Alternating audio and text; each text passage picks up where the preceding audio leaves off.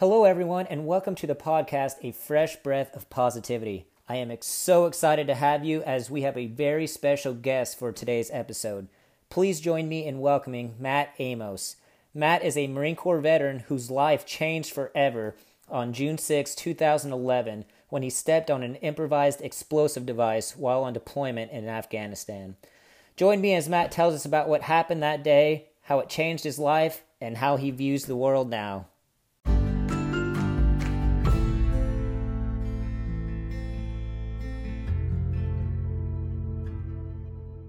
Welcome to the podcast, A Fresh Breath of Positivity. It is an honor to have you as a guest today, and I'm excited to hear your story.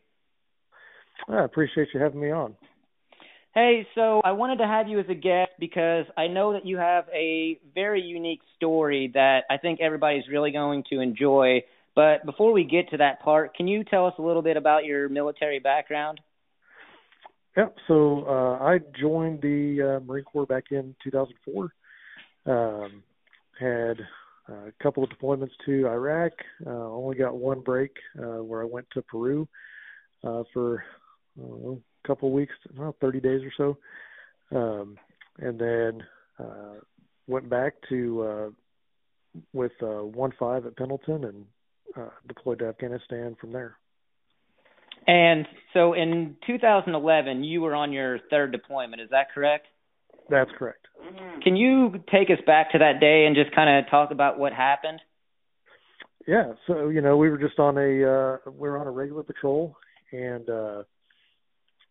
going out kind of on an overnight overwatch position to watch this area that this IED maker had been known to be placing IEDs, and so they needed eyes on in the area because we had some patrols and stuff going through that area the next day.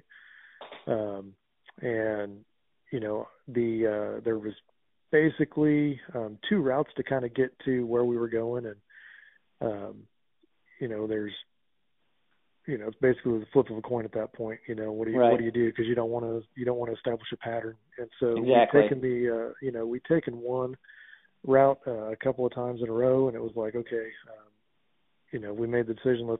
I made the decision actually. I thought, let's take this route. So we go through, and it takes us through this route takes us through like a really narrow alleyway, which obviously is a choke point that can get you in trouble real quick. And we knew that going into it, but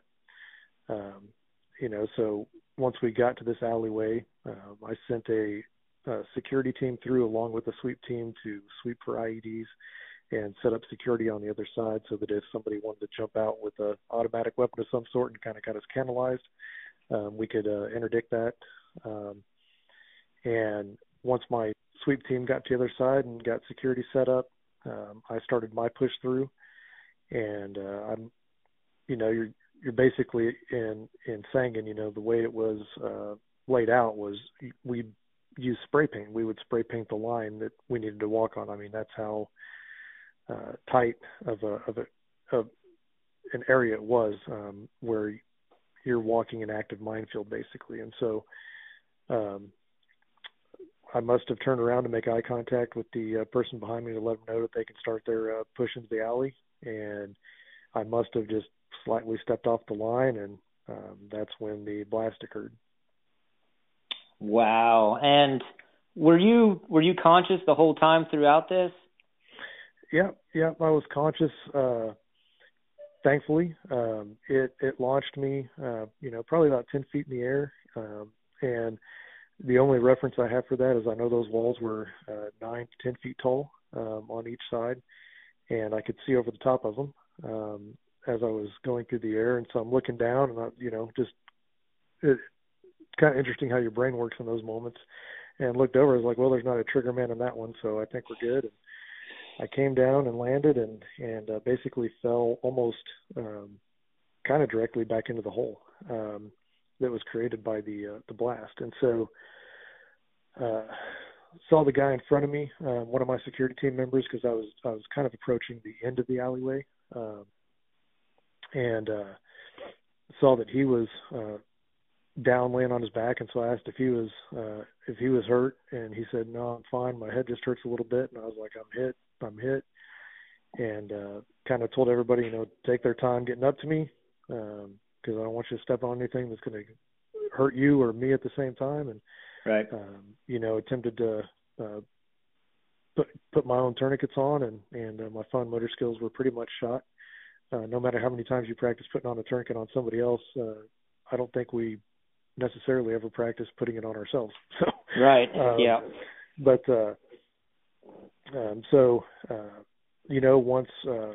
once they swept up to me and I was done fumbling around, Doc came up, and my feet were still attached, but I couldn't move them, and I couldn't really, there was really no pain associated with it. I mean, kind of what I would relate it to is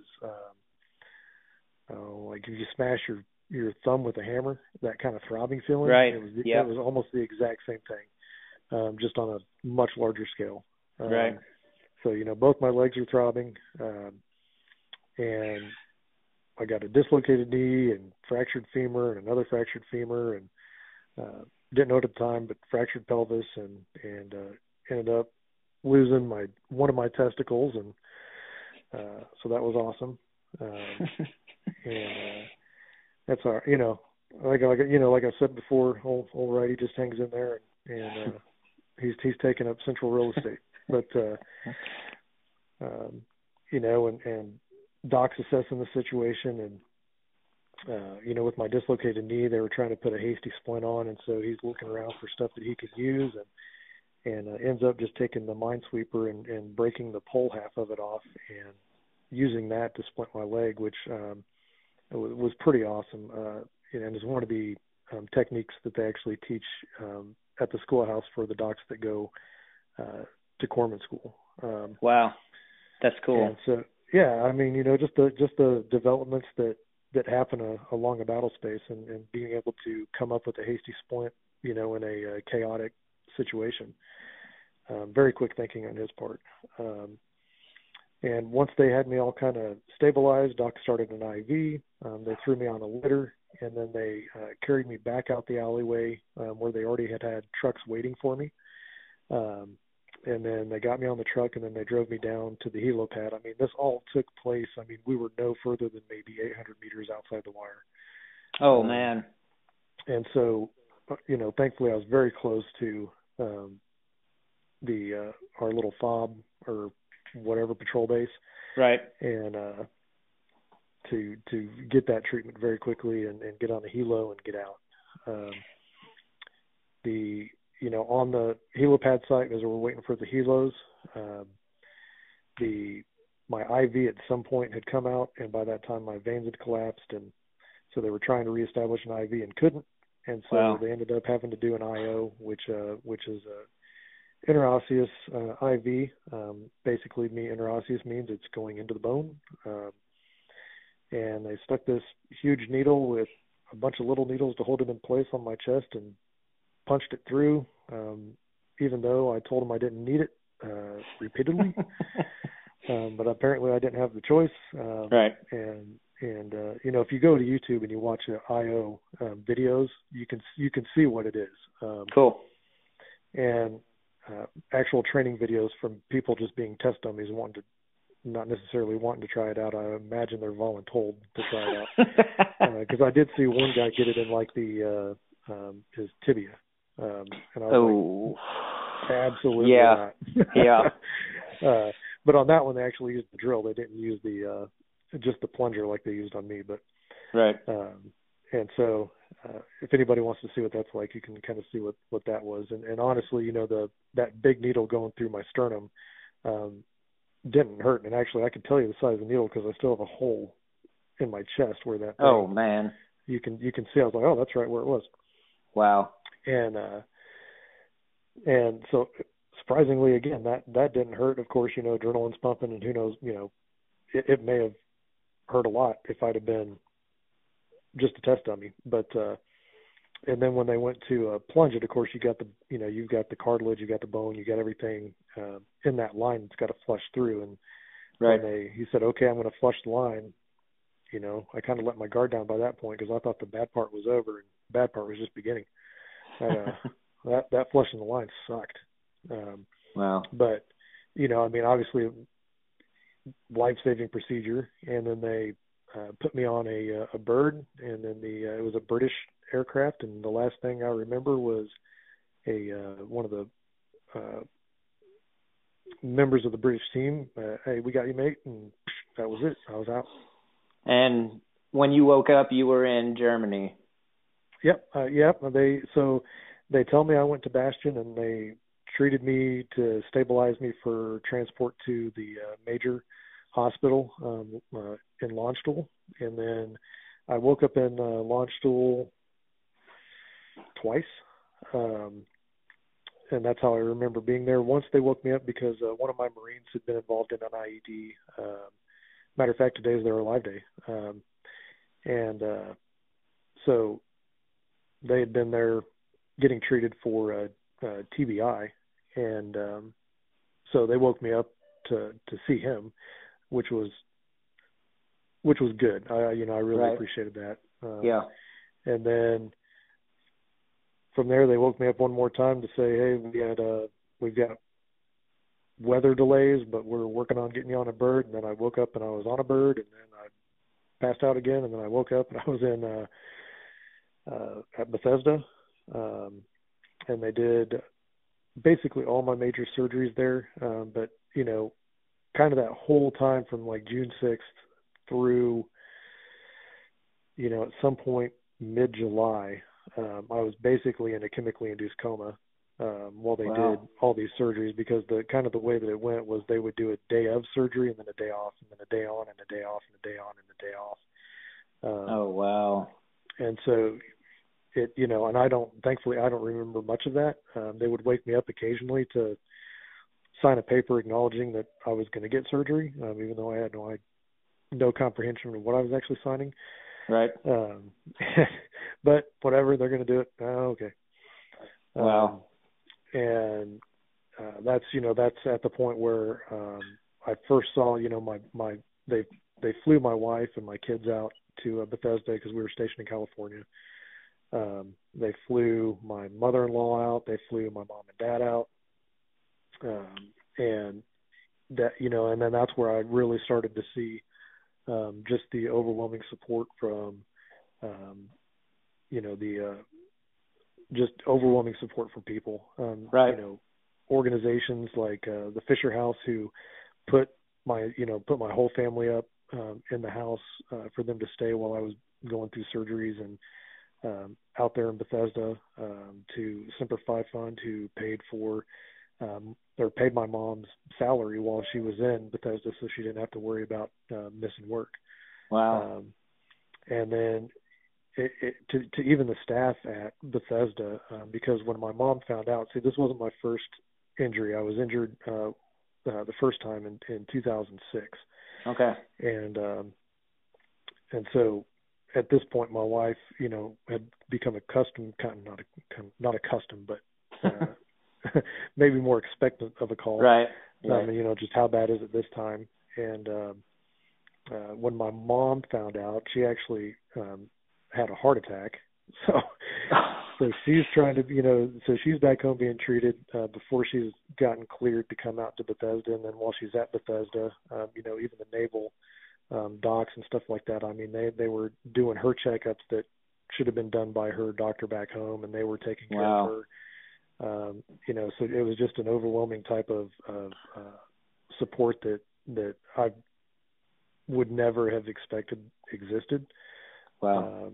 And so, it really showed me, we talk a lot about ideals and why people sign up for the military. Me personally, it was September 11th. And I really wanted to make sure that we were actually going to go do something. And the day we invaded Iraq is the day I went to the recruiter's office. Right. And so, I've got my own set of ideals of why I joined, and you've got yours, and everybody has their own. Yep. But, having gone through all of this and seeing the support, just the basically just the love and support that is shown our warriors. I mean, when we're active duty, we don't get to see that. We're kind of in our own little box, and it's kind of us against the world, and it was nasty civilians and all this kind of stuff. But seeing those people really rally around us, it really solidified why I joined the Marine Corps. And it was an honor for me to get to see that support, because it really, it makes, both of us, it makes our service worth something. Absolutely. And it shows the people value it, and that's very important. And I think a lot of the guys that are disgruntled or upset, they just kind of miss that a little bit. Now, whenever you were learning to walk again, you had a choice that you could look at life in a positive aspect, or you could look at it as your life is now over. Which direction did you go, and why did you make that decision? It actually comes back to kind of a faith-based deal for me. I believe everything happens for a reason. We may not know it, but there's a greater plan. And I was like, okay.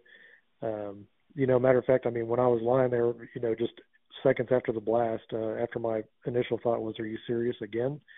And landed. And then the next thought was, hey, this one looks pretty bad.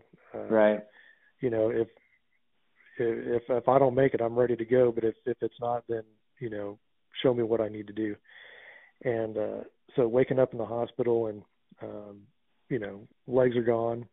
But, I never really was depressed. I don't know exactly why. I don't deal with PTSD. I don't know why. And, I don't envy, I look at those guys that struggle with that, and I empathize with them, but I can't understand exactly what they're going through.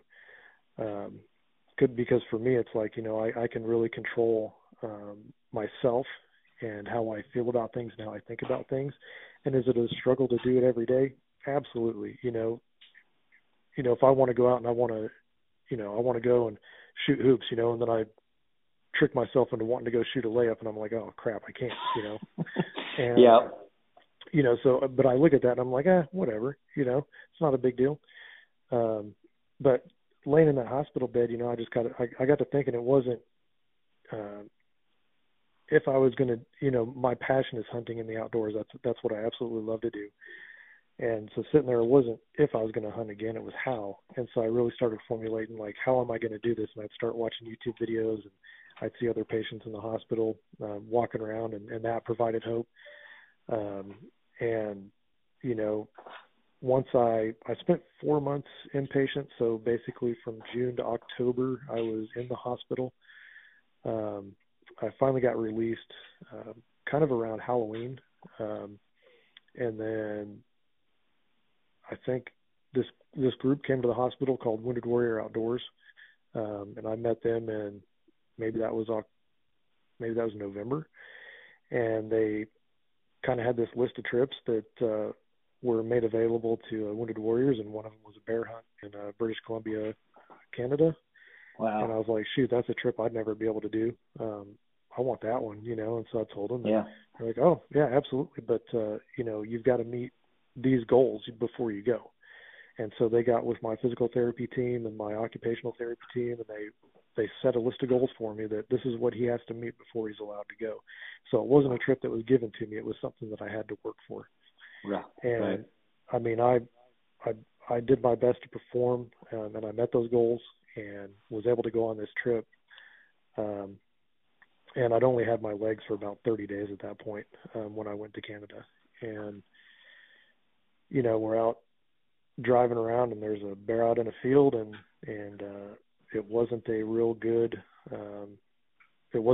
terrain for an amputee to be walking over. Right. But said, hey, if you want to get that bear, I need you to get up to this boulder. And that, the boulder was about 100 yards up, which when you're on those legs for 30 days, that looks like about, that looks like a Bataan Death March to get to that boulder, And, right. Yep. And, but, there's a carrot on the end of that stick. And so I got out and started walking and got over all that uneven terrain and ended up being able to take the bear. And you know, when I sat back and I thought about it, you know, after the hunt, you know, I was like, man, if I can do that out here in the middle of nowhere, I can pretty much do anything.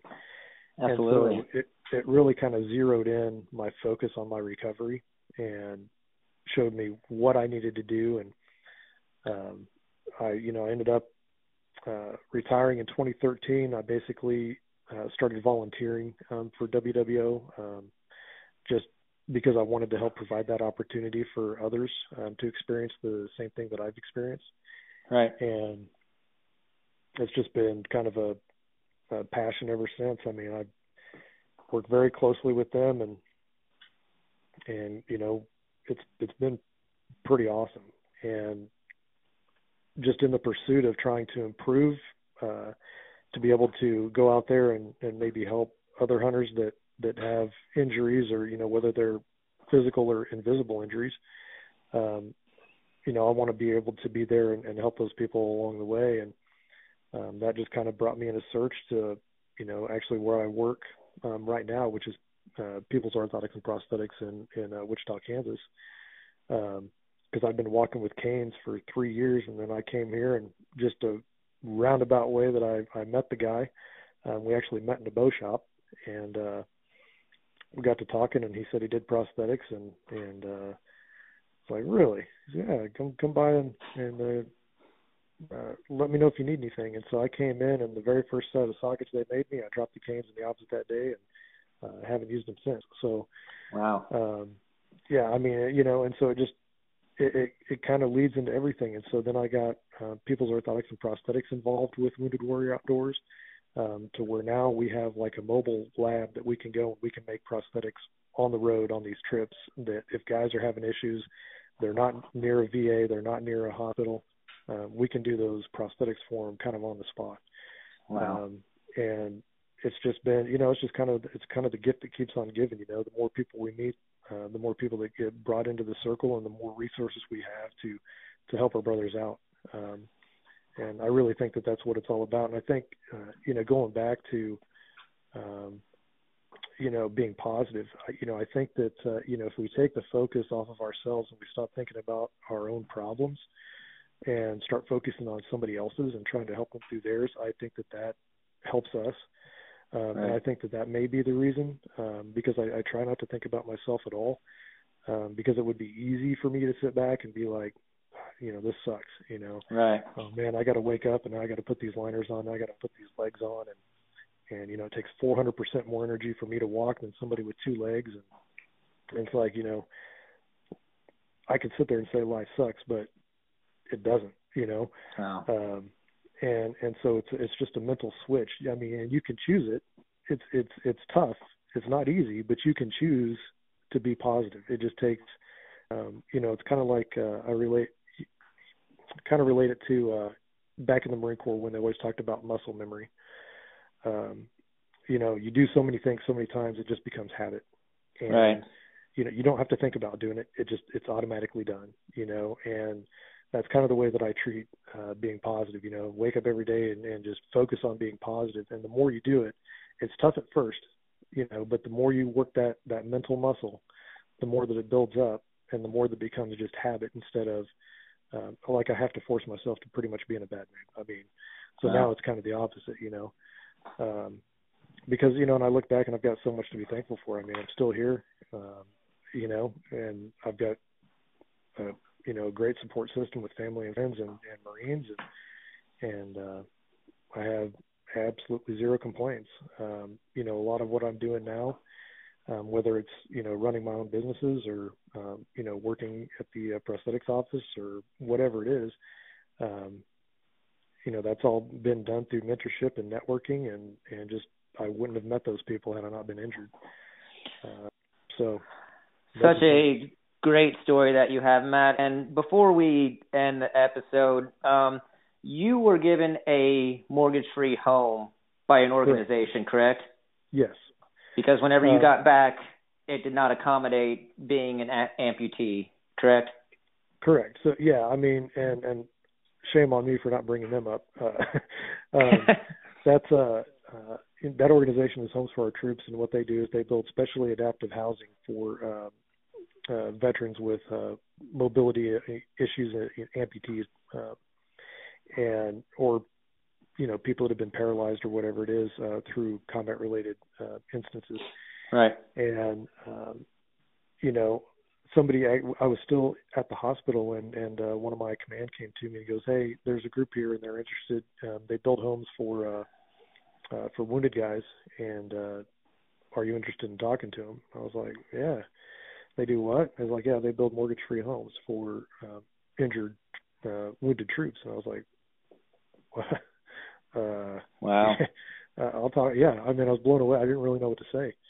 That's cool. And so, and again, I really,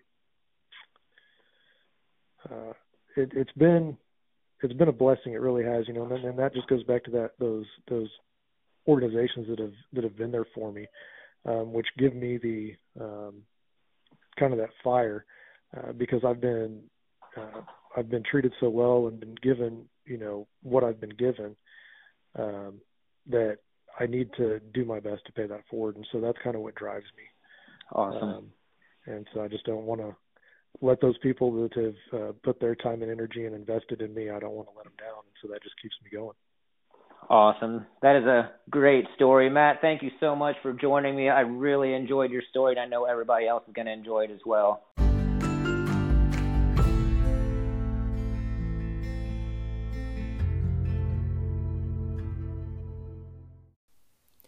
All right, everyone, thank you so much for tuning in to today's episode. I hope you enjoyed it as much as I did. And as always, please feel free to give me any kind of feedback. I always love hearing from all of you. Join me next week as I am joined in the studio with Ty Hunter. Thank you very much, and I will see you all next week.